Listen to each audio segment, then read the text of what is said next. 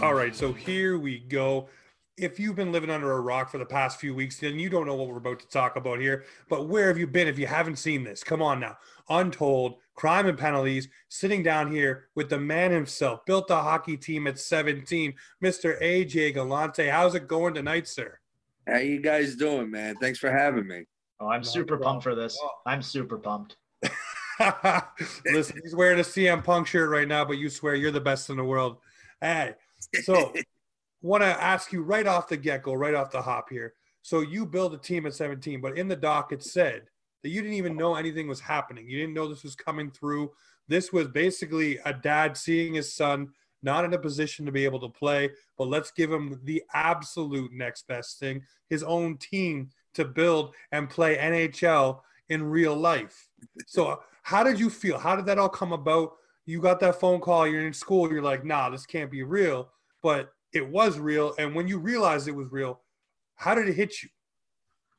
Well, it's funny, the whole story, I always tell people, I wish it was like a cooler story. Like me and my dad had this big moment where, he like knights me the president of the team or something. But I mean, I wish it was like a cool thing like that. But honestly, man, I mean, really what it was it was one night we're having dinner. It was a Sunday night. We were just talking and, my dad's a very serious person, but he does like to joke around a lot. And, we have fun. And he casually said, hey, listen, I'm thinking about putting a team here in Danbury, minor league hockey team. It's professional, but minor league hockey. And you're going to run it for me.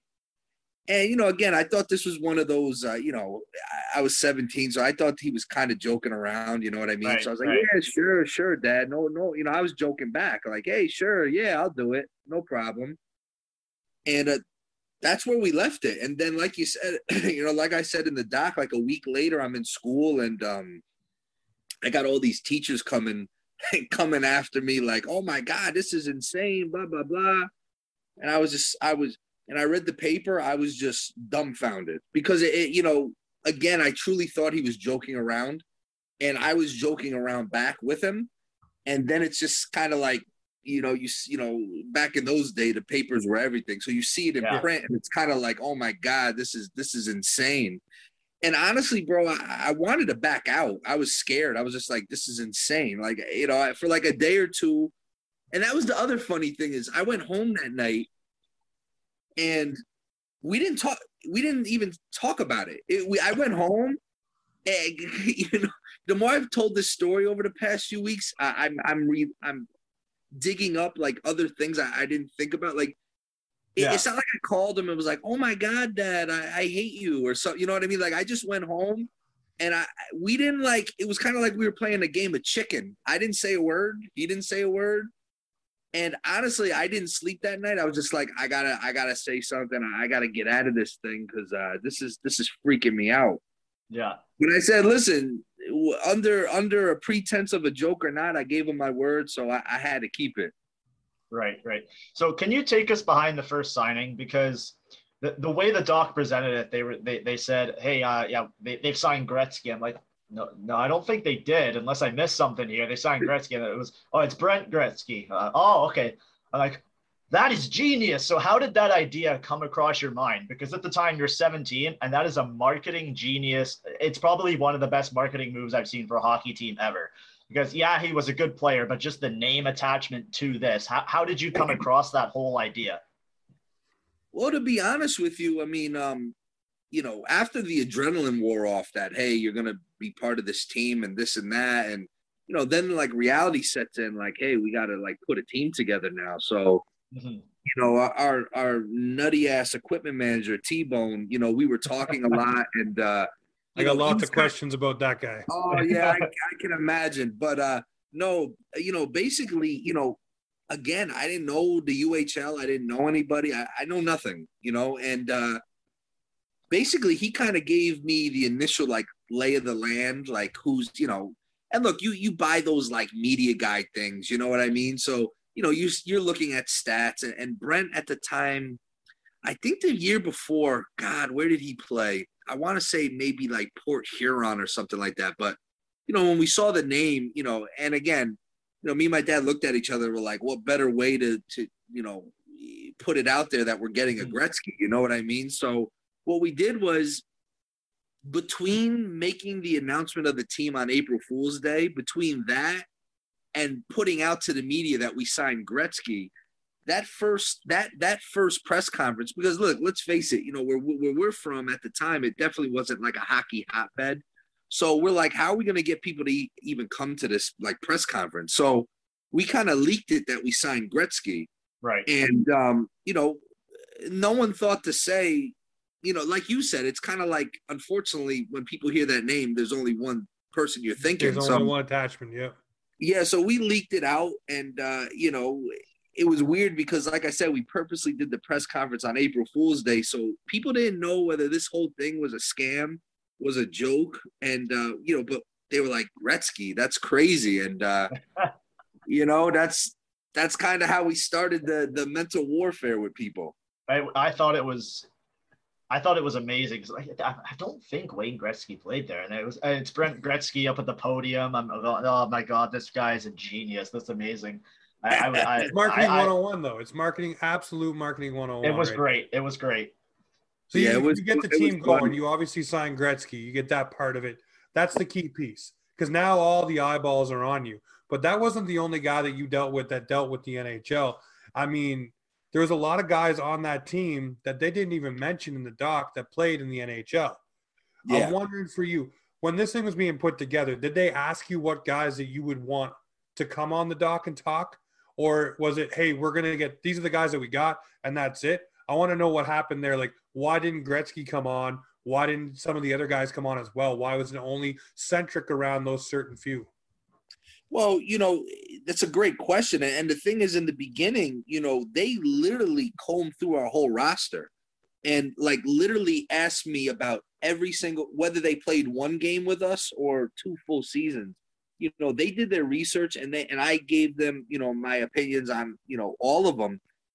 The unfortunate thing with a documentary that's only an hour and a half, they could only do so many guys. Yeah. So, I know for a fact, like they actually taped interviews with a couple of other guys that unfortunately for one reason or another, they didn't have enough time. You know what I mean? They just couldn't fit it in, unfortunately. And, but no, I mean, extended cut then.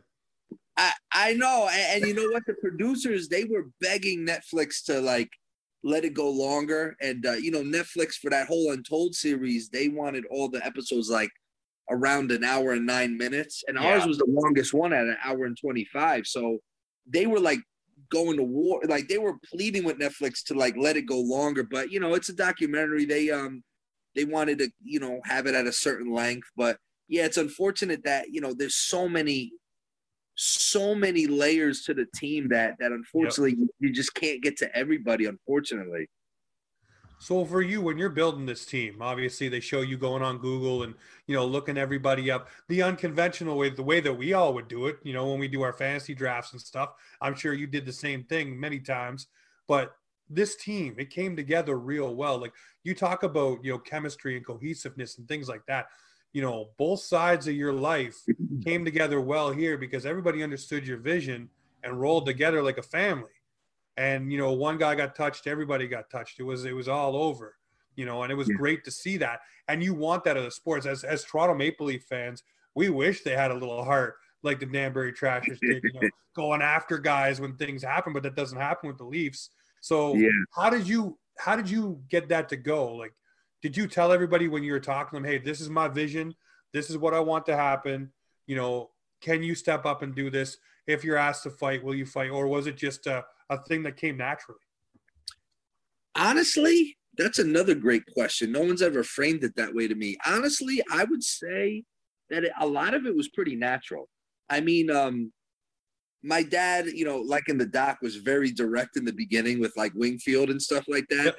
But I just think that guys knew. I mean, we didn't talk to guys and be like, hey, listen, you have to fight 20 times this season or we're cutting you. You know what I mean?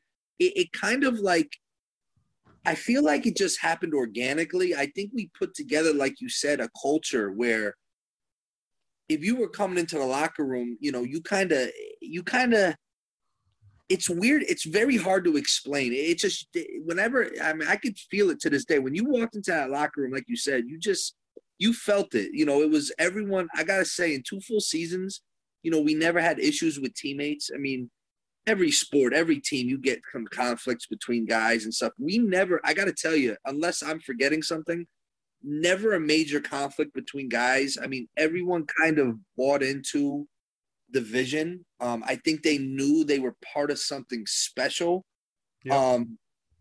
And yeah, man, it was really organic, to be honest with you. I mean, there were times, obviously, we'd hype the guys up and stuff, but it just was kind of like an unsaid thing. Guys just, I think they really, and we looked for the guys that truly enjoyed that role. The thing is in hockey, I learned is, obviously back then, you had enforcers on teams that, they knew that was the only way they're getting on the ice is to play that role. Yep. What I realized was 80% of those guys didn't really like to fight, and who really would want to do it anyway. But we look for the guys that actually like to fight, guys that actually embrace that role. You know what I'm saying? And I think that also played a big part into it is these guys, it became like a friendly competition amongst each other. Like, oh, who's going to have the most spectacular game? Who's going to be burying guys into the boards? And it became like a healthy, not for the other guys, but it became like a healthy competition. Now, was there a tally tracker or something like that? Wingfield say, hey, I got this many kills, or I got this many or that many, and everybody going back and forth. Because, guys get into that. Like, you talk about points and assists, but some guys like to rack up the other way, and especially where the Trashers were going. I could see there being hey, I got 16 kills in the season when you getting yours. It was a duffel bag of cash on the trainer's table. Allegedly, yeah. But no, you know what?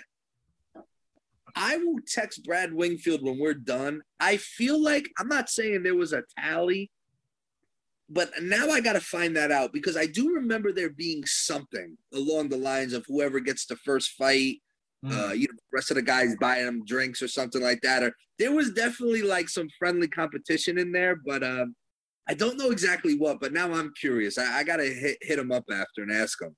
Yeah, for sure. Well, let's talk about T-Bone too. Let's bring him into this mix because he's part of that craziness too. So in the doc, they were talking about a whole lot of things that he did. Now I got to ask, did you know about those things beforehand? Did he say, hey, I'm going to mess with them this way, or I'm going to cut the bench, or I'm going to give him 6 towels, or were you kept in the dark so that way you couldn't get no plane? Well, listen, I think the right there. I think the statute of limitations is up, so I really don't care at this point. I mean, look. What are they gonna do? What are they gonna do? I know they can't really find us anymore. So yeah, I mean, look, T-Bone and I mean, it was like all of us, not just me and T-Bone. I mean, it was like, think of the most fun like middle school sleepover you ever had. I mean, maybe you were prank calling the operator or something. I mean, everything with us was like a middle school sleepover, just like all hopped up on Mountain Dew or something. I mean, we just thought of the stupidest things sometimes, and we would just any little thing to like make us like laugh.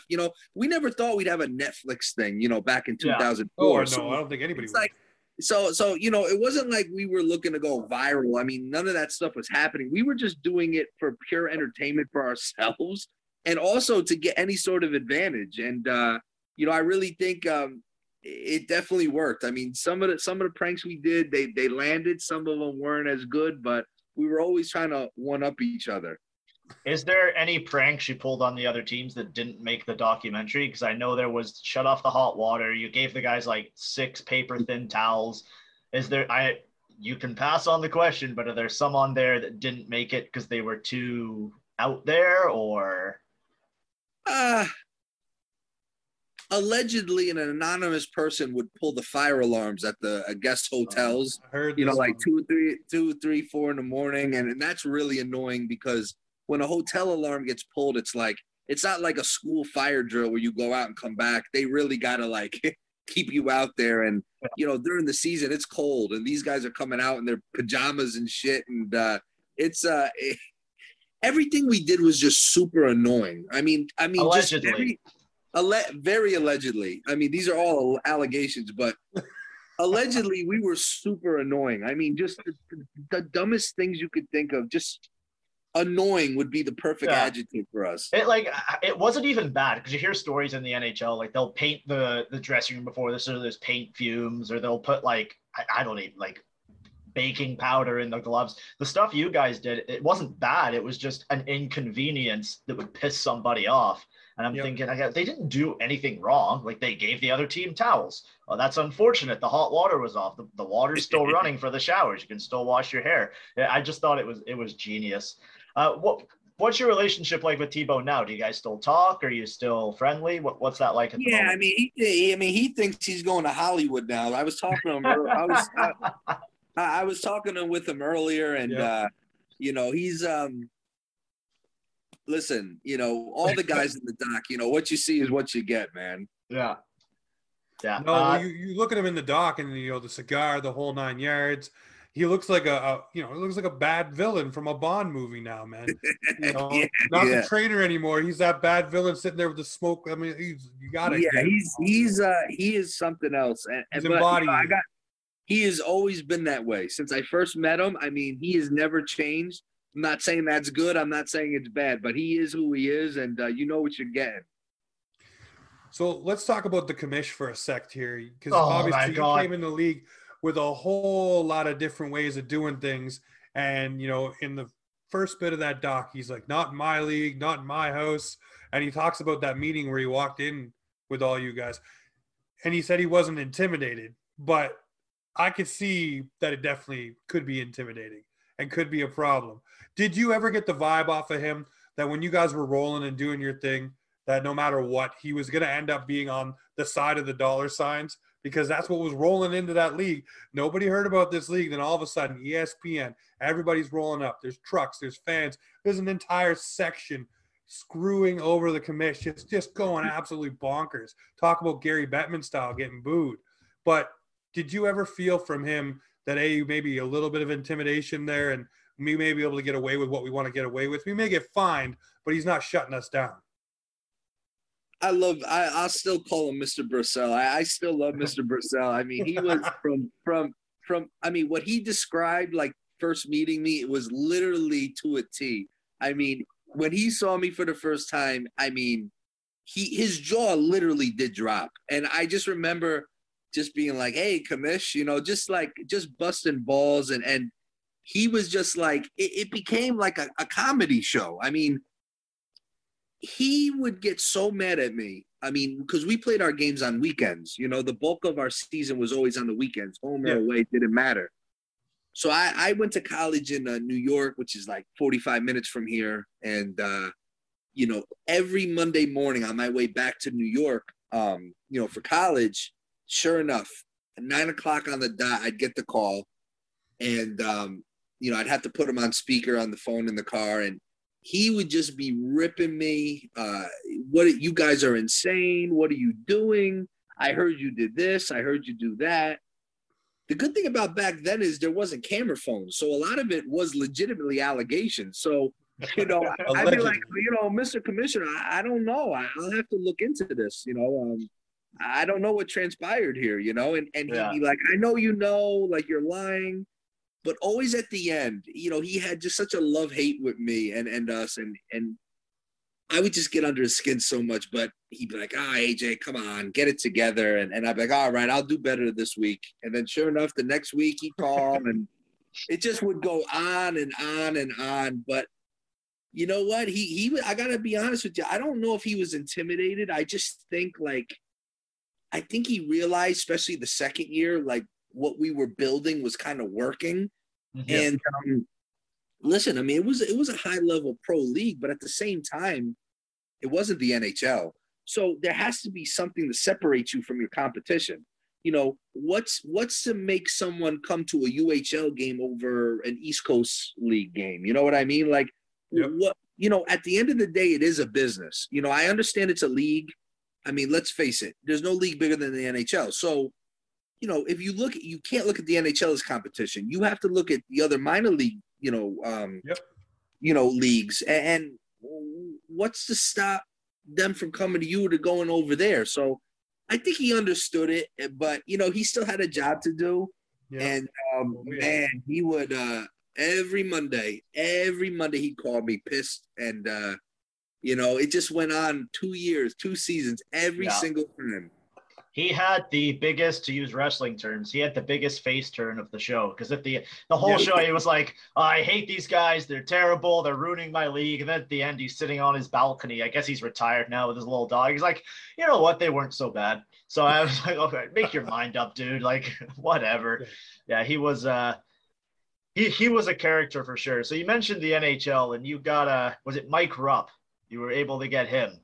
Tell us the story behind that. How did that, we know how the idea came around, but I'm sure there's an untold story there. And what was the initial meeting with him like? Because I'm sure that was a shock for both of you, him coming in from the NHL and then you meeting with an legitimate NHL player who scored a Stanley Cup goal coming onto your team. What was that experience like? Well, it was super cool. Cause again, I'm a I grew up a New Jersey Devils fan. So, right. That year when we went to the Cup against the Ducks, 2003, I mean, I remember them calling him up from the minors, that playoff because they were, had some injuries. And I was literally like right in front, where diagonally from where, I think it was Jeff Friesen took a shot and he deflected it. I don't know why I remember this, but I just, to see the Stanley Cup live was crazy. You know what I mean? In the arena, it was like, because that's the best trophy in sports. And, just to see my favorite team win it, live was crazy. And Mike Rupp always stuck in my head like, hey, that's kind of cool. He wasn't like a top player and he came in and he made history. You know what I mean? He helped win the Cup for the Devs. And, man, when the lockout started, it was kind of like, why not go after some NHL guys? You know what I mean? Yep. I mean, at the end of the day, the high guys aren't going to, do anything. But, guys like Mike Rupp at the time were like mid-level guys. Maybe they want to stay warm and just play. And I'll be honest with you. I don't remember who made the initial contact with him. I really don't. But all I know is eventually it came to fruition that he was going to come. And I was so excited. I was like, this is crazy. I like a year and a half earlier, I saw him, win a cup. Mm-hmm. And so usually we had someone who would go up. If we had to pick someone up at the airport in New York, we would, we had someone who would do it. So I told my dad, like, no, I'll get him. Like, I want to get Mike Rupp, I mean, so we actually flew him into Westchester Airport, which is probably like 30 minutes from New York City, but right by my college. And so the deal was we were going to fly him into Westchester Airport on the Friday. I was going to leave class. I left class early to go pick him up. And we were going to take him. There was a home game. We were going to take him to the arena. So, Mike Rupp, usually when you go to an airport and someone's picking you up, it's usually, a limo guy with a suit and he's got, that name tag thing for people. So, I'm picking you up. Yeah. And I just remember, I see him come in, he's a big guy and Westchester's not a huge airport anyway. And I see him and he's walking. And I'm in I'm in regular clothes, just like how I was dressing in the dock. And I just was like, hey, Mike Rupp. I was like, how you doing, man? And I think he just thought I was a fan or something. So he kind of like, nodded and kept walking. And I was just like, hey, Mike, I'm your ride. And he's looking at me. And I'm looking at him. And I'm just like, I'm cheesing. I'm so happy, And he's like, and he's just like, you're AJ? I'm like, yeah, I'm AJ. And he's looking, he's by himself. So it's like, he doesn't have anyone else to like tell him like, yeah, that's really him. So you could see it in his face. He didn't know if this was some sort of a joke or like some sort of like, I'll never forget the look on his face. And I still joke with him too about it to this day. And it's like, he couldn't tell like if this was BS or not. And finally he's like, okay. So we got in the car. And, I'm making conversation with him. We're driving and he's looking out the window and he's just like, you could just tell he was super, super confused. It was the funniest thing ever. And then we get to the arena, and he meets my dad. He meets all the guys, and you could tell like the relief. Like he's like, okay, this is for real. But this was super. I mean, just his face.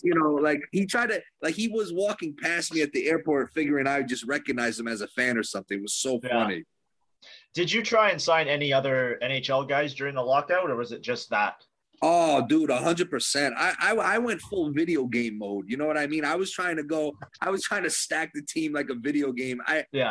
We went after, I tried to get Georges Larac. I tried to get Donald Brashear. I wanted just like a fantasy video game enforcer line, which would have been a total waste of money because nobody was going to fight those guys. You know what I mean? So the dream, we came very close with Brashear, like this close. He ended up choosing he ended up going to the Quebec League. They probably threw crazy dollars at him, but we were very close with him, which would have been cool.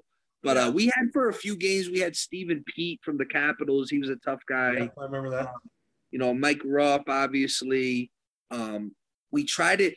And he played in our league with the Detroit team, but we came extremely close in trading for Sean Avery, which was going to be. Oh, he would have fit that doc perfectly. I mean, everyone asked me, like, what's the biggest regret you have? And the only regret I have is somehow we weren't able to make that trade happen. So he was playing, I think he was playing with the LA Kings at the time. And during the lockout, Motor City had a team, an inaugural season like us, and they weren't a good team. But for like 5 games, they had Chris Chelios, Darian Hatcher, Marty Lapointe, a couple guys from the Red Wings skated a few games. I think it was just for publicity for the team, to be honest with you. Yep. But Sean Avery ended up on that team, and he was really trying. Like, he was trying, like, he was like, it was like an NHL game to him. He was legitimately competing and grinding. And I was just like, yo, we got to get Sean Avery on the Trashers. I'm like, this guy's, he's born for this. Yeah. And we came very close. And I honestly don't remember why it didn't happen. But, oh, man, that would have been so funny to have him on that team. It would have been insanity. Oh, the shit talking would have been amazing. Absolutely amazing. Him and Wingfield on the ice together, just going after guys. And Marasti, and I mean, Sean Avery. Oh man, that would have been a beautiful marriage there. I just want to throw in a side note. Like, we're talking about all these enforcers and all these fighters and all that. You guys were actually pretty fucking good. Like, you had 2 90+ seasons. I think once the second season you had 107 points, and that's something I wanted to touch on. And you mentioned it earlier too. Yep. The documentary made it seem like it was only 1 season, but it was 2 seasons. Can you just tell us quickly what the main difference between the first and the second season was? Well, the first season, I call that like the shock factor season. I think we were doing so much crazy stuff that first year. I mean, we shattered the penalty minutes record in that league that first year. But we also made the playoffs. We advanced, we won the first round. We lost in the second round.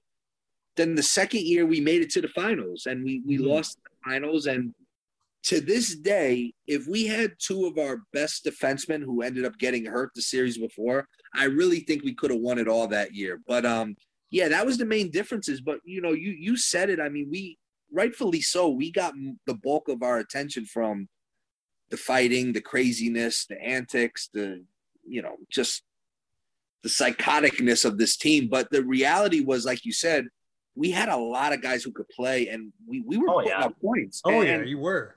We were racking up points, every game usually. And, it was nice. And a lot of people used to say to me, oh, I'm sure the skilled guys hated being on this team because it's a circus. I said it's the opposite. These guys know that they're not even going to get poke checked because they're going to have to answer for it. So these guys, I mean, and I didn't play at a high level, but I know when I play hockey, they had a lot of room to skate, man. I mean, no one was going to look to run them. No one was looking to like try to take the puck from them because there was like 6, 7, 8 guys that would have just, they would have been all over you. So I used to tell people, no, you're wrong because these guys loved it because they had no fear. They could just skate and they wouldn't even get, no one would even bat an eye at them. 100%. I want to ask you about obviously putting the teams together. Obviously, the two teams did really well. Now, when you came into that league, obviously you were green as green could be. Like you said, it was video game mode. So what was the response like from other GMs and things like that around the league? You coming in, obviously, with the hoopla and then the fanfare throughout the season. Obviously, there had to have been some barbs thrown your way. People obviously knew who your dad was, but, with hockey, people are purists. They're always purists, right? It's always the old gatekeeper holding that gate saying, no, I'm a GM. I've been in the hockey since I was 5 years old, and I've done all this stuff. I've played. Now I'm running this team. Now you come in at 17, and you put a team together. So what was it like from the beginning, then to the end of the first season? You obviously gained respect because the team did well. You went far, and you put up numbers. So obviously what you built worked. Did you feel that throughout the season? Did you feel guys go from that one keel, like this guy doesn't know what he's doing, he's in over his head, to, oh shit, this guy knows what he's doing. Now we're in over our head with this guy who's going to beat us over the head with the guys that he's got. Well, listen, and again, I'm really so humbled with, how everyone thinks so highly of the job I did. But honestly, it was a total team effort. I mean, it wasn't just me. We had a great team overall, including my father, who ultimately had to okay everything. He really was the visionary and kind of green lighted, the ideas, and, we had I got some team. questions about the ideas. But no, I mean, you know what it was? I don't know what other guys were saying because we didn't go to owners meetings. We didn't go to GM meetings. We didn't, we would send random people in our place because, there was mandatory like league. There's like mandatory league, meetings and things. You need someone representing the team. And for sure. Typically it's, these guys go away for a weekend on these resorts. They go golfing, they're doing this, they're doing that. The first year we sent my mother and my sister to go. I wish I could do that. My sister was like 13 at the time. So we sent her to like just sit at the friggin' conference table. And I think at that point they realized how crazy we were. So I don't know. I got to tell you, a lot of the GMs and like the front office people, I got the impression like a lot of them liked it already. Like they were like, I wish I was with these guys. You know what I mean? I think the owners, there was always that little jealousy. I don't know if it was jealousy, but look, let's be honest. I could see why they would feel a certain way. I mean, we came in, the puck didn't even drop on the season. We're sitting there saying, we're going to do this, we're going to do that. We were cocky. I mean, I could totally understand. I mean, if it was the other way around, I'd be like, look at this kid. You know what I mean? But we just wanted to set the tone right away. And so I don't know what was said and what wasn't said, to be honest, because we didn't interact with anyone. The Trashers on an island. Well, you talked about your father. I want to ask this question about him. Obviously, everything went through him.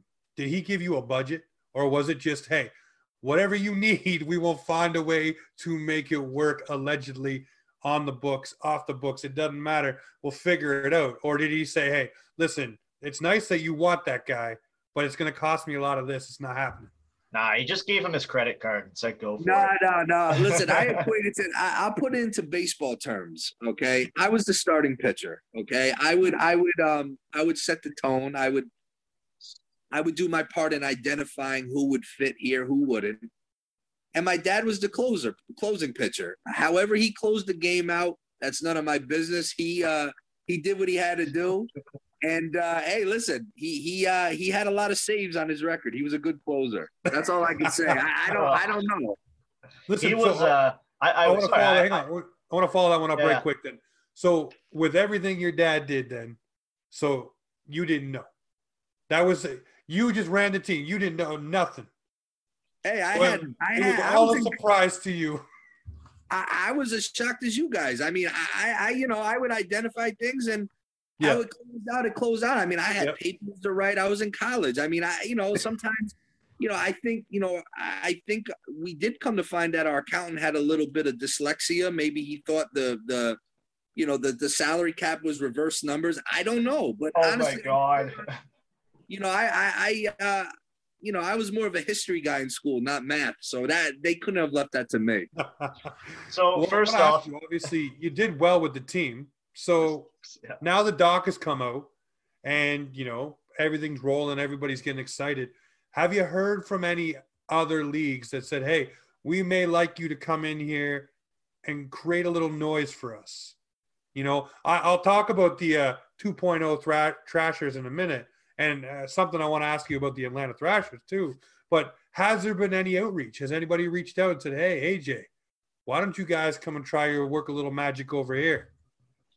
No, not really. And even after 06, no. And, I don't know. I think that, who knows? I think maybe that phase of my life is over. It rose and fell real quick, but you never know about the future, but I don't know. No, I haven't heard from anyone, to be honest with you. And you don't know what could come with the future. That's why I'm asking this question then. You guys were sitting around the table, allegedly wondering what would the Trasher logo look like now? And now it got all drove up and he's all hulked up and ready to go. And then there's would you ever bring it back? And there was a nice article written about maybe, you never know. It could be football. It could be hockey. It could be something coming back to Danbury. So it sounds like the Galante's fingers are on a lot of things, but nothing's nailed down. Can you confirm that? There's something coming. There's a lacrosse team coming or smile something. On your Look face at is them. a thousand things. Nah, I smile because it's super humbling. Like, people wanted to come back so bad. And, like I said, honestly, people think I lie. I literally wake up with no plan with my day. I have a couple objectives, and wherever the wind takes me, even with the team, we winged everything. There was no plans. There wasn't like a whiteboard where we had like objective. We just winged it. So I wouldn't be shocked if one day I woke up and it's like deja vu. There was something in the paper and then my dad tells me, oh yeah, we're doing this. I wouldn't be shocked. But at the same time, I don't know. We haven't totally spoken about it. So many people, I don't know. Could you ever bring something? I think the Trashers represented more than just a hockey team. It was like a day and age. Like, it was a different time back then too. You know what I mean? Sorry to cut you off. I thought they did a really good job of representing the community and what it did for them. Because it wasn't just the first time they lost a hockey. They lost the Whalers as well, right? So like when it came back, especially. Yeah, when it came back, we got a hockey team back. Oh, they're good. Oh, they're entertaining. And it brought everybody together. And we saw that with the reunions at the end and all that. I just thought they did a really good job of that. Sorry to cut you off there. It's just something. No, it's okay. No, it's okay. And yeah, I think that was always the biggest thing to me is, winning and losing. Look, we wanted to win it all. It would have been, it would have been outstanding to win the finals that year and then be out of the league the next year. That would have been hilarious. But it would have been crazy. But I'll be honest with you. I think I know for a fact, for me and my father, what brings us the most pride is, exactly what you just said, man, is how much this team still like drums up emotion with people. It's like I see people. I still live in Danbury. I'm still in the city here, so I see people since 2006 up until this Netflix thing. I still have been talking. People who talk to me about the Trashers and what it would mean to them, and that's always the best thing. Is like just how it gave a lot of people a lot of purpose. And I never would have in a million years would have thought, a hockey team could do that, but it truly did for a lot of people. Well, look at this. So the doc comes out and all of a sudden there's pictures of Mr. Drake walking around with a Danbury Trashers jersey on. Now, did you know about that beforehand, or was that something that he just did off the cuff of his own? Or did he reach out and get a jersey because he was a big fan of the show? What was that all about? That's something I got to know about, because obviously we're from Canada. Drake's one of the biggest ones from here, but that's huge, man. Rocking the Danbury Trashers jersey. Yeah, I got to tell you, I've lived a weird life. That was probably top 10 weirdest thing that's ever happened in my life. Yeah, man. The documentary dropped Tuesday, August 31st, and the very next day, one thing led to another. It was super random, but I'm speaking with this man, and he was telling me how talking to Drake, no big deal. Yeah, I know, and you know what? It's funny because I took a screenshot of our conversation. I said, "Listen, I'm not going to post this. You're going to see I screenshotted this, but I'm letting you know so my wife doesn't think I'm lying. You know what I mean? Like I don't want to, like I told him straight up, like people are going to think I really lost it. You know what I mean? So he just said, "Listen, I'm working on this album. I'm finishing it up. I was, this stock was trending in Canada at the time, and I watched it, and I was just like, I wouldn't say I was starstruck. I just was more or less like, I think at that point I realized the reach of this thing, like how many people can actually watch this. And he said to me straight up, he's like, "Hey, I really would love to have a DB Trasher jersey, and again, the team hasn't played in over a decade, so I don't have them stockpiled up right now. I mean, I wish I was prepared. So the only thing I could think of was, well, I got my original Trasher prototype jersey that when we were trying things out, framed in my office at my boxing gym. So he's like, I need it by, Thursday night, basically. And it was Wednesday. So I went, I broke the frame in my office. I took it out. I had somebody I know, this guy, Ray. I was like, "Listen, you got to drive up to Buffalo like tonight." You know what I mean? And drop this off. Drake sent someone basically from Ontario, Toronto, wherever he is, over to Buffalo. We sent. I know exactly where he sent him from. We know where Drake's house is. Yeah, everybody knows where Drake lives. Listen, so yeah, he he got the jersey, and I told him, I was like, "Listen, man, if you want the jersey, you gotta have the jersey." I said, "But send me a picture or something. I just would be cool to see it."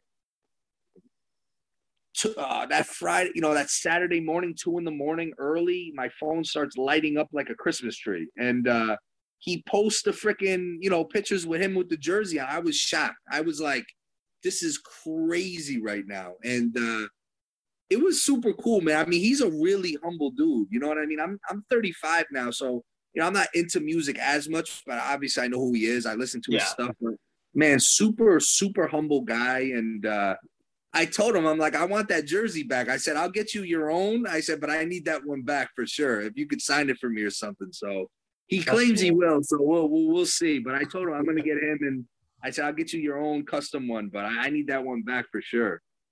So AJ, I have a couple questions. They're totally unrelated to the Trashers. They're about you. You've mentioned numerous times on this that you went to college, and I don't think the documentary did a good enough part of this, saying what were you at college for?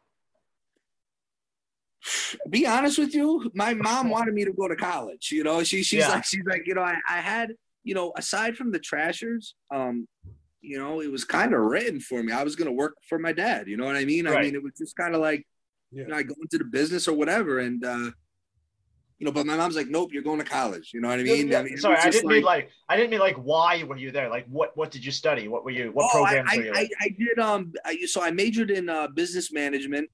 Right. And I minored in history, and it was crazy. The more I think about it, it was just such a crazy balance. But we got it done. I mean, there'd be times I'd be in class working on Trasher stuff, and there'd be times I'd be at the games in between periods working on college stuff. So it was such a weird it was such a weird balance of everything. Half of my college career was dealing with the Trashers basically full time. I think that's one thing they really should have included, because like I'm in college right now. I'm in my third year for sport management, and just the balance of everything. Like I've got this, I got my wrestling show, I've got work. Like that balance, people don't fully understand it. That they just kind of left it out. If you hadn't mentioned it, I wouldn't know you were at college. So I think that's one thing people they don't really appreciate. You were able to have this mega awesome super hockey team, and you were also going through college. That was something amazing. And one thing, as a massive wrestling fan, I gotta ask, take us through that 10th birthday party, because I gotta know what it's like to meet Triple H and everybody that was there. Take us through it. I want to hear. Well, because everyone's been asking, more people ask me about, people think I'm like besties with The Rock. I'm like, I don't know, we're not friends. I don't have his number. You know what I mean? Yeah. So you might now. I mean, I haven't heard from him, but hopefully he comes across this. But no, it's funny, man. There was an old time wrestler, Captain Lou Albano, old time wrestler. he lives out this, he's deceased, but my dad was friendly with him and his family, back in the day. So the day of my birthday party that year, what are we talking about? 97. They had a house show in New Haven, Connecticut that night. When New Haven's probably 40 minutes south of us. So my dad arranged it with, Captain Lou, hey, you got a couple guys that, could come to the birthday party. Again, people have asked me, I don't know if my dad paid, what he paid, the whole 9 yards. I have no idea. All I know is, they show up. And I mean, again, it was before he was The Rock. He was Rocky Maivia.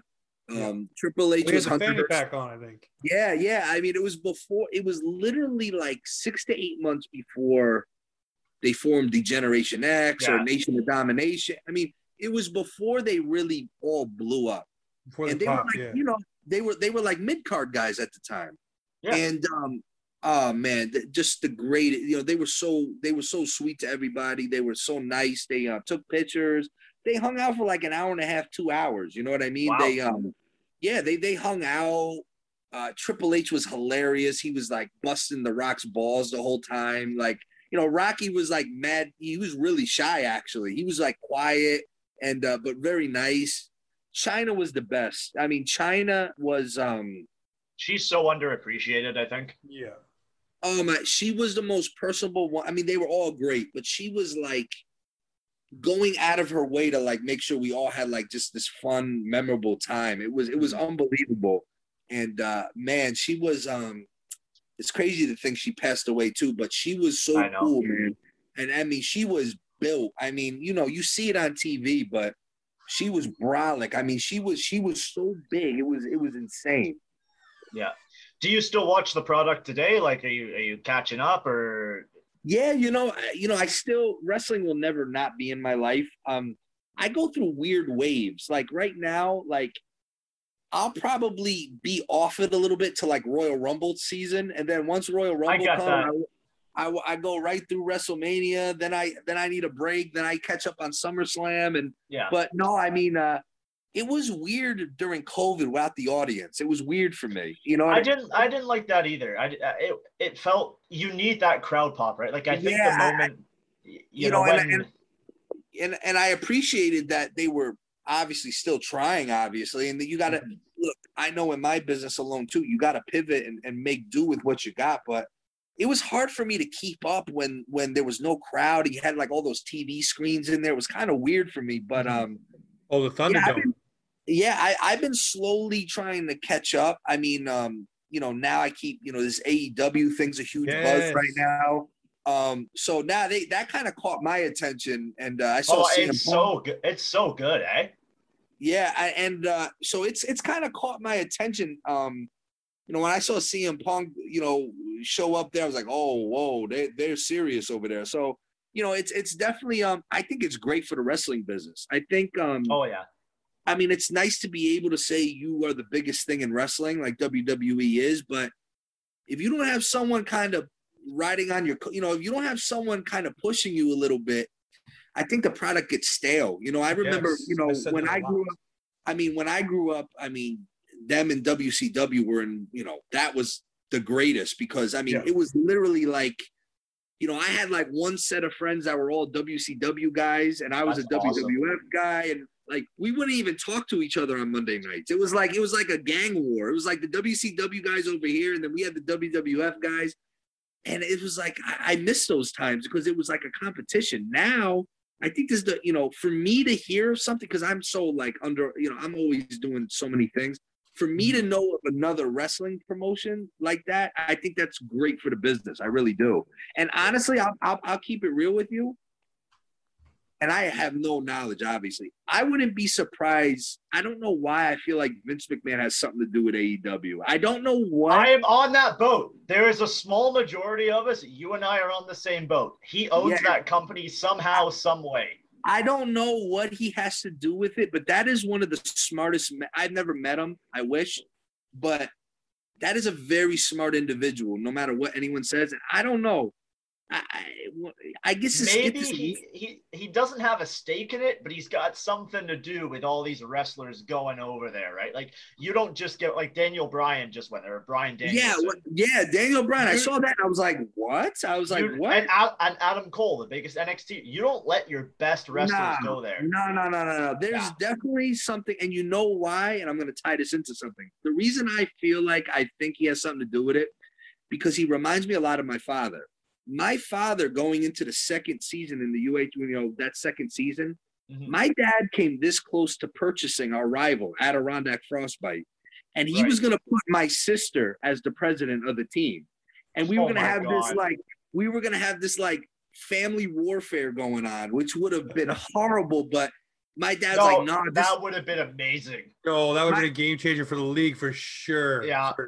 So that's my point is part of me feels like Vince, he's a smart guy, man. I don't know. There's something about it that feels fishy to me. I mean, there's something about having your feet held to the fire. And that's what it is with AEW on the heels of WWE. It's going to make them better because now they have to push the envelope again. Yep. They have to do more. Like when Eric Bischoff came out and would read the results of Raw before Raw started, so no one will watch Raw because they already know what happens. I mean, and that's what I'm saying. I feel like he has something to do with it because, I think what they did was, and I pay attention, WWE is a publicly traded company now. So unfortunately, he has to answer to investors. And I think he can't be as edgy as he really wants to be because he has to answer to these investors. Right. So I feel like if he's pushing AEW in a way, it kind of justifies him having to go to the investors and be like, hey, listen, guys, this is a real threat. We gotta change up our product a little bit. I think in a very sick manner, but I know how some of these guys think. I see something. I mean, I could be wrong, but I definitely see the conspiracy theory with that one. There's something there, and I think it's a little more than a conspiracy theory because there's two. We could talk about this forever. You know what, AJ? I'll throw it out there. I'll shoot my shot. If you ever want to come on our wrestling show, you're more than welcome because I can talk about this for hours. You let me know, man. I gotta catch up a little more current stuff. So I could sound like I know what I'm talking about. No, we'll talk classics for hours. That's the best. Oh yeah, man. Listen, mid '90s to the early 2000s. I'm with you. So you let me know, and we'll do it. We'll link after this. 100%, bro. I'll be there. So how's the gym going now? Tell us about that. What are you doing there? Where's it located? Where can we find you? Yeah, no, my boxing gym is Champs Boxing Club. It's in Danbury. It's literally 2 minutes from the ice arena, which is funny. I pass ice arena every day. It's kind of weird, but I mean, the gym's about 6.5 years old now. We got a lot of professionals out of there. We got amateurs out of there. I got a nice nonprofit out of there for kids, to come and give them something to do after school, and no, it's been great. I mean, boxing is a whole nother crazy world. I always seem to find myself in these weird environments. I feel like I'm learning something about myself as years go by. I'm a little tweaked because some of these industries I get myself into are insane, but no, boxing's definitely filled a void in my life, since we lost the team, and it got me back involved with sports and, just trying to make a difference where I can. Just like with the Trashers, we try to make an impact in the community and within the sport itself. And I think we're getting there with the whole boxing thing as well in due time. So when is the next Netflix doc coming out about the boxing gym then? Because that's got to be the next thing, right? I hope so. I mean, my best case scenario, the best case scenario is somehow this thing blows up like Tiger King. And Netflix just wants to do anything for us, and I'm gonna be like, listen, man, you guys gotta start letting me. You guys gotta let. All you gotta do is start another pandemic, and everybody will be watching that shit. Listen, he didn't even need a pandemic for this one. Everybody was in. They could have broke this up. And listen, I've listened to this be talked about and broken down by so many different shows that you've been on. You could have broke this up into separate episodes and had 2 or 3 seasons about this and broke down each season and broke down all the stuff because if you have the team, your dad's story, your story, going to school. It's just one big thing that it could have morphed into so much more. I want to ask the question, did Netflix give you guys creativity to do what you want, like what you want to say? Or did they have a framework that you had to be within to get this done and nailed down the way they wanted?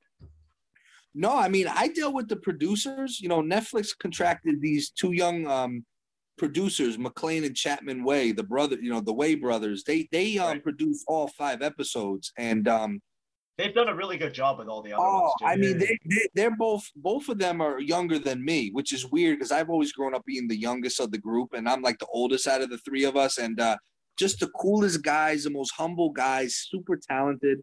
And I got to tell you, I mean, obviously they answered to Netflix, and but honestly, man, I mean, they were very straight up with us. I mean, they didn't sandbag us. I mean, I was always a little worried,